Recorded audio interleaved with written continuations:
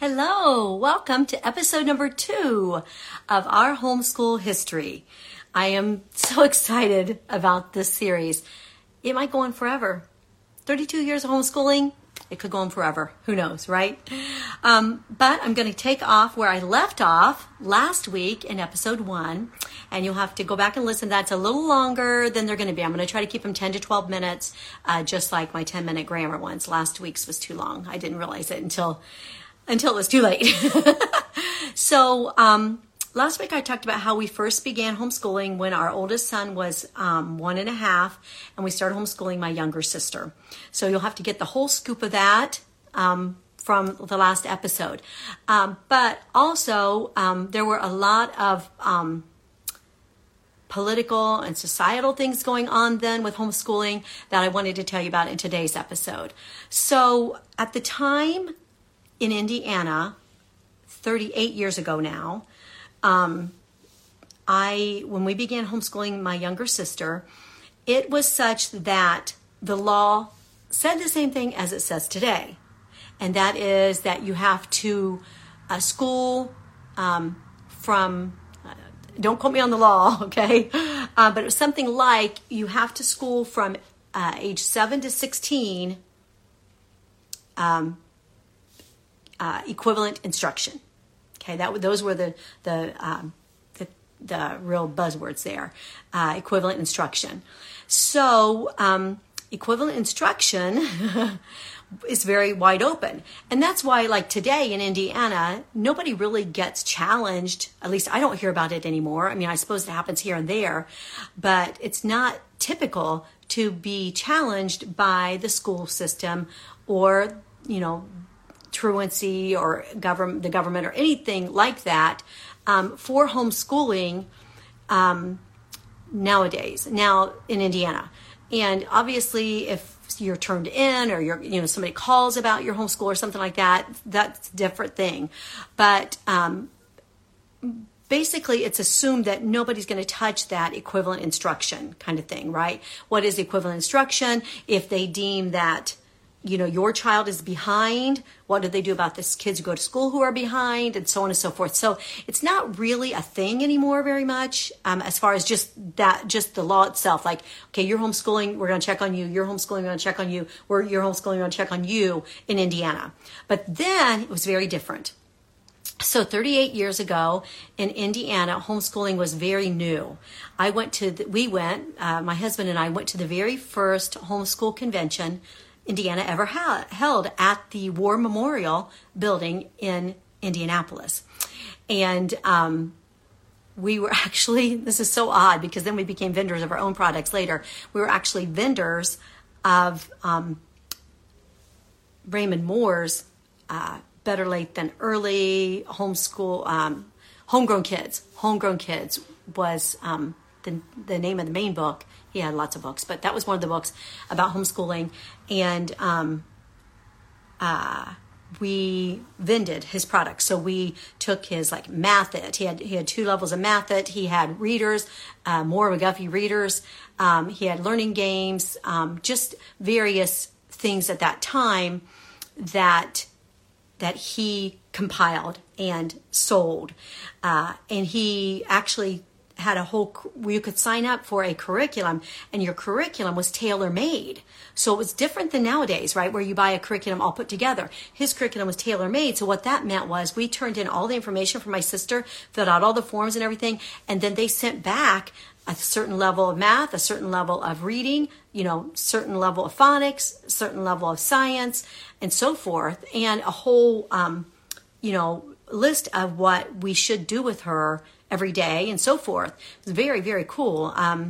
Not something you see very often anymore as far as they're giving you a complete program, but it's tailored to your child. Because like I said, Lisa was in a different grade level for word calling than she was comprehension for sure.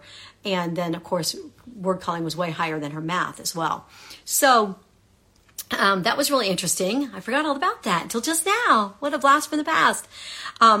So in Indiana, people were being challenged a lot because it was so new. Like I said, Dr. Raymond Moore was one of the pioneers of Christian homeschooling, and John Holt was one of the pioneers of the unschooling, both about that time. I'm saying it's 38 years ago, but before that, there were small pockets here and there. But that was the first year of the state convention. So that was when it really became a thing. And there were probably only like 30 or 40 of us there even. I don't even remember. It wasn't that many. Maybe 100. There might have been 100. I'm trying to think of how busy the little vending area was. It was pretty busy. But it was also busy because when we first began, this is a real funny thing when you consider curriculum now. It's everywhere, right? You can get it anywhere, anytime. But the funny thing about curriculum was that you could not get it very readily. And it was like this is so fun. It was like black market, under the table.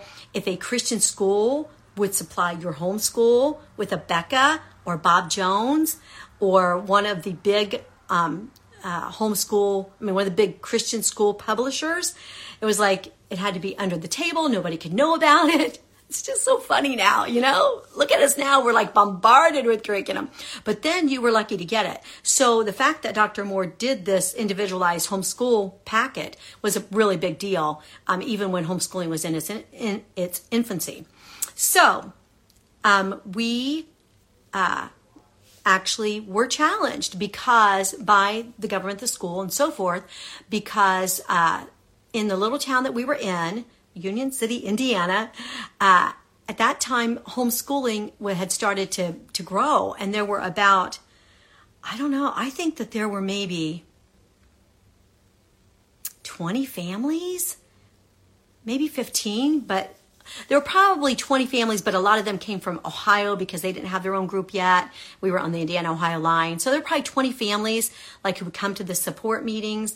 And I remember our first field trip was to the Levi Coffin House in Richmond, Indiana. I've been there 5 times, near Richmond. It's in Lynn. I've been there at least 5 times for field trips. My first one was with a 1.5-year-old. Yeah, because he really needed to know about the Levi Coffin House when he was 1.5. Oh, those are the days.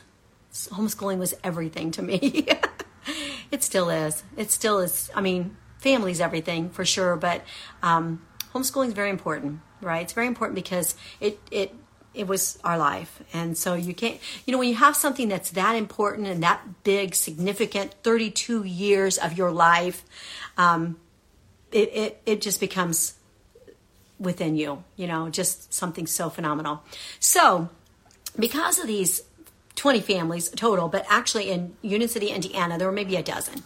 So because of that, the school felt very threatened at the time. And so they decided to challenge the equivalent instruction part of the Indiana law. And so they came out and visited us. They came out and we were visited by the superintendent.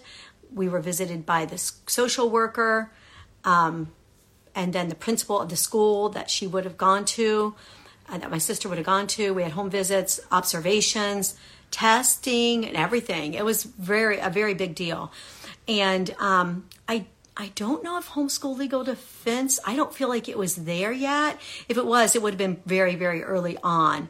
But actually what they did was they chose one family out of all of the dozen of us that they came to check on and everything. And they decided that they were going to pursue them to try to, get people to stop homeschooling and go to school. This is no reflection on schools, on teachers, nothing from me. I'm sure some of my grandkids will go to school. Some of them go to preschool now. I'm not anti-school. I'm just not. But this is what happened. Okay, I'm just going to tell the facts. Just the facts, folks. So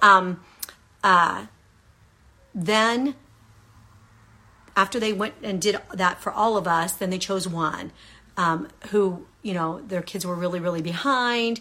And they were kind of using more of an unschooling approach, and that was very frowned upon then. And so they took them all the way to court. And as it turns out, Dr. Raymond Moore came to our little town of Union City, Indiana, and gave a deposition for that family. And I actually got to spend the day with him, which was remarkable. I got to learn from the master himself. I remember that he was Seventh-day Adventist. So I want to say they're vegetarians. They're not vegans, I don't think. I think he was a vegetarian. And he took all of his chicken out of his noodle soup at lunch. I remember that little tidbit there. I don't know why I remember that. But delightful man, loved God, loved people, loved homeschooling, loved families. Yeah, it was really, really a wonderful day for me. It wasn't for the family, obviously. And so then they took them all the way, and then they ended up losing, and the family got to keep homeschooling. I can't remember exactly what even happened with all that. But I do know the result of that and all those visits and all that was that everybody's quit homeschooling except us. The one family kept homeschooling but moved, the one that they had taken to court. The other families banded together, many of them, and started a Christian school.